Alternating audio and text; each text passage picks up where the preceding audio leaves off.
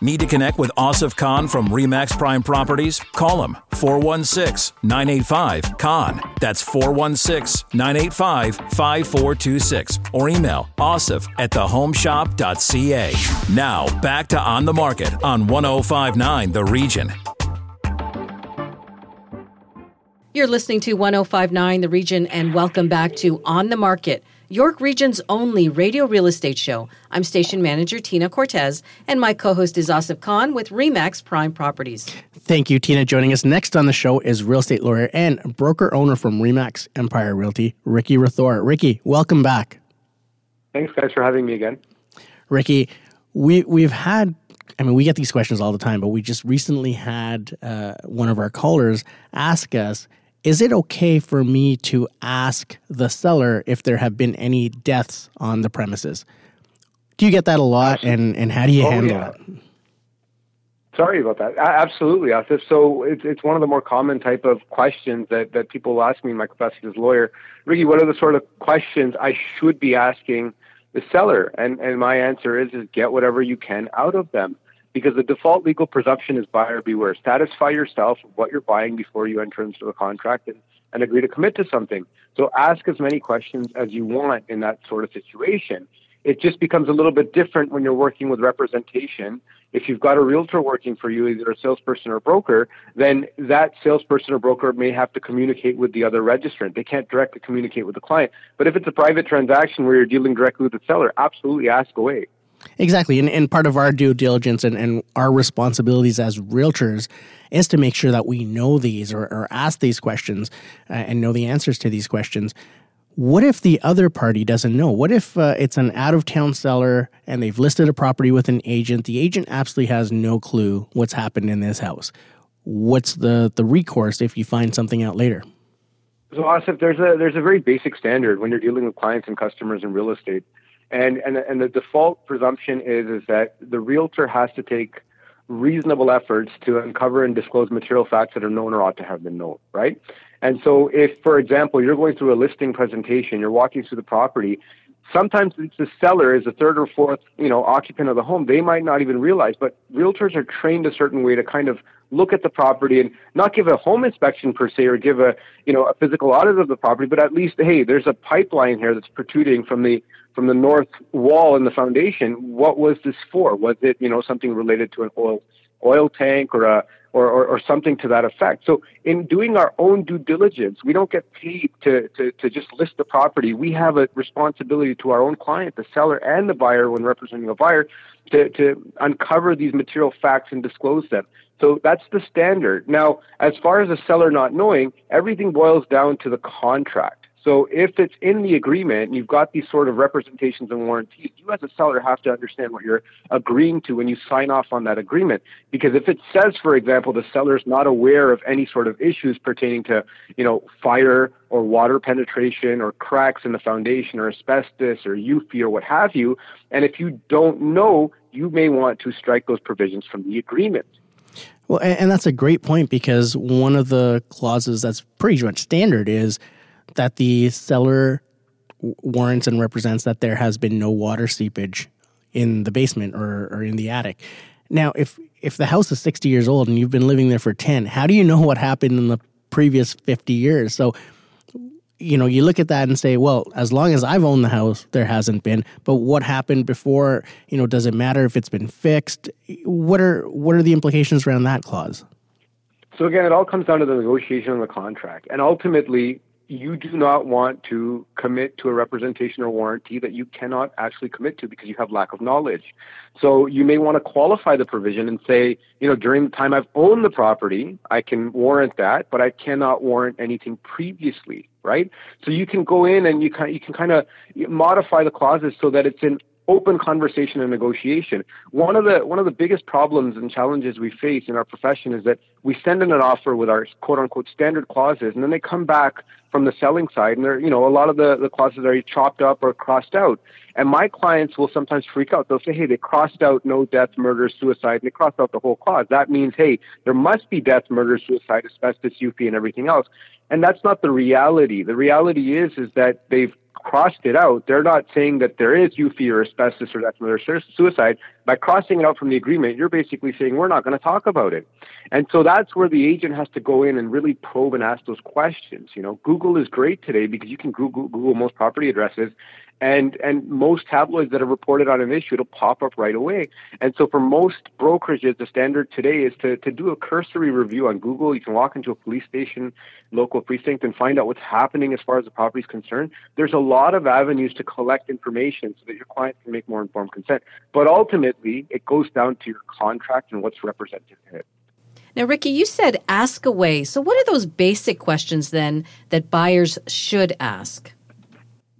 So again, it comes down to what's important to the buyer. Some of my buyers don't care about the fact that there's been a death, murder, suicide. Some clients are very, very particular. Other clients have, concerns with the local community, neighborhood conditions. They don't want to do their own due diligence. They'd rather have the seller on the hook for these sorts of representations. I've seen clauses that go as far as saying that the seller is not aware of any neighborhood conditions that would affect the value of the property. Now, that's a very blanket statement, and you as a seller would not want to agree to something like that. But from the buyer's perspective, asking questions about the age of the home, the age of the roof, the age of the furnace, whether it's a rental or not, if there's been any death, murder, suicide, how are the neighbors, So again, the standard is to do your own due diligence, but sometimes it's good to ask these sorts of questions. And what's interesting is when I'm acting in my capacity as a broker, if somebody picks up the phone and I'm the listing salesperson, they call me and point blank ask me, Ricky, is there a death, murder, suicide?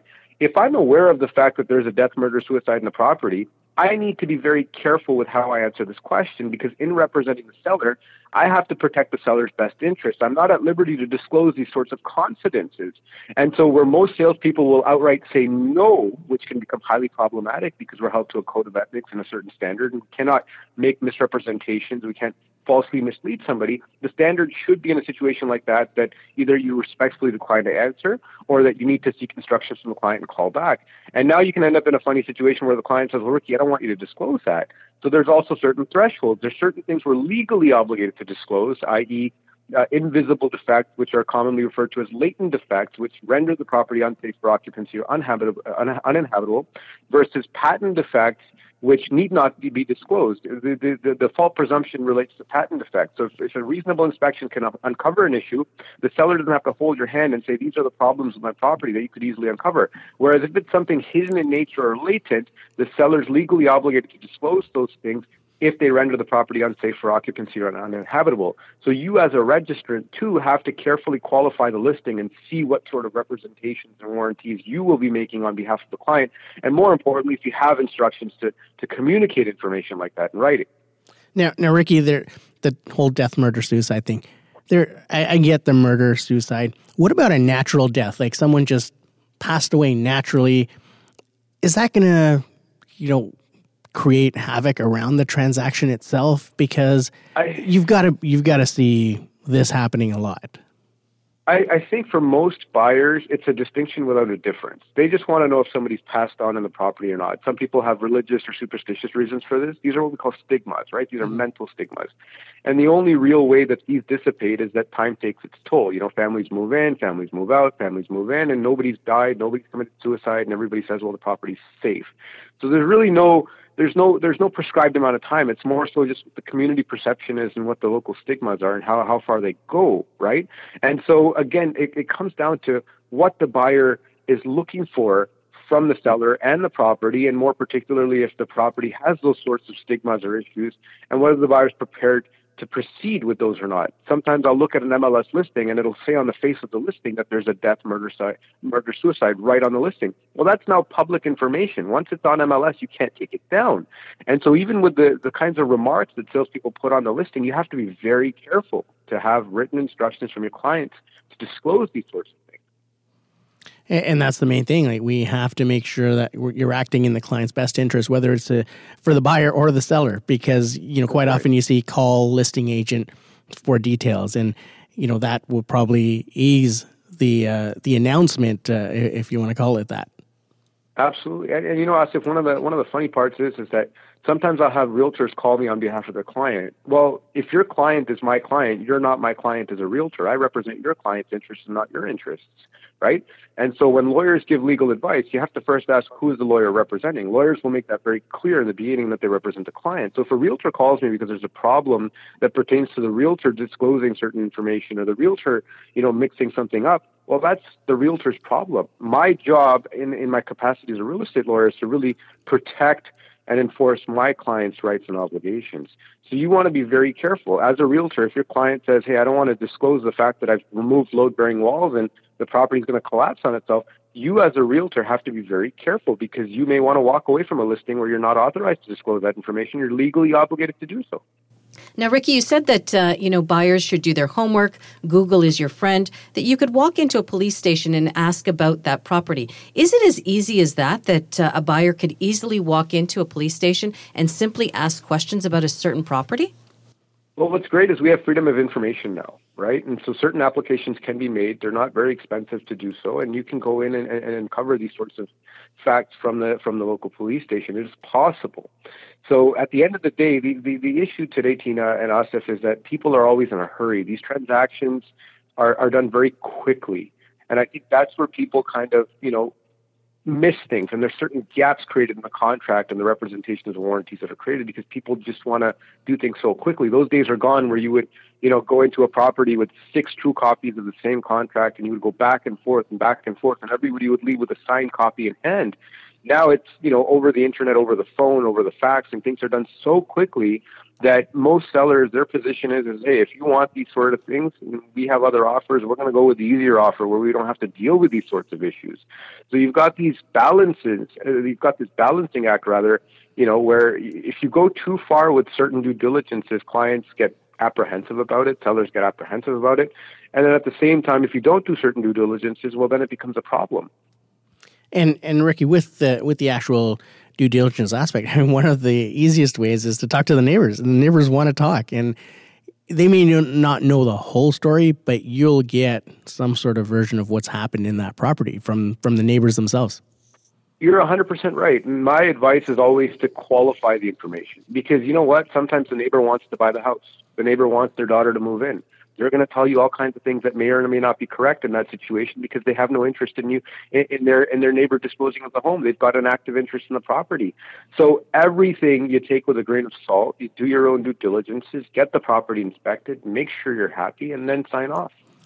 Great point, Ricky. You really do have to qualify that because they could have different motivations. They may not want you to be their neighbor.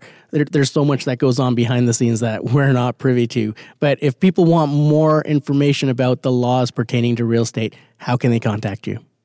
Absolutely. I'm at 416-731-8478. Awesome. Thanks, Ricky. And we look forward to chatting with you again next month. Anytime, guys. We'll talk soon. And just keep in mind that each situation is unique. You've got to qualify it. So give me a call if you need any help. When we come back, we get to your real estate questions and this week's hot listing. And just a reminder, if you missed any part of our show, go to 1059theregion.com. You're listening to 1059 The Region. Stay with us. More with Asif Khan and RE/MAX Prime Properties when we come back.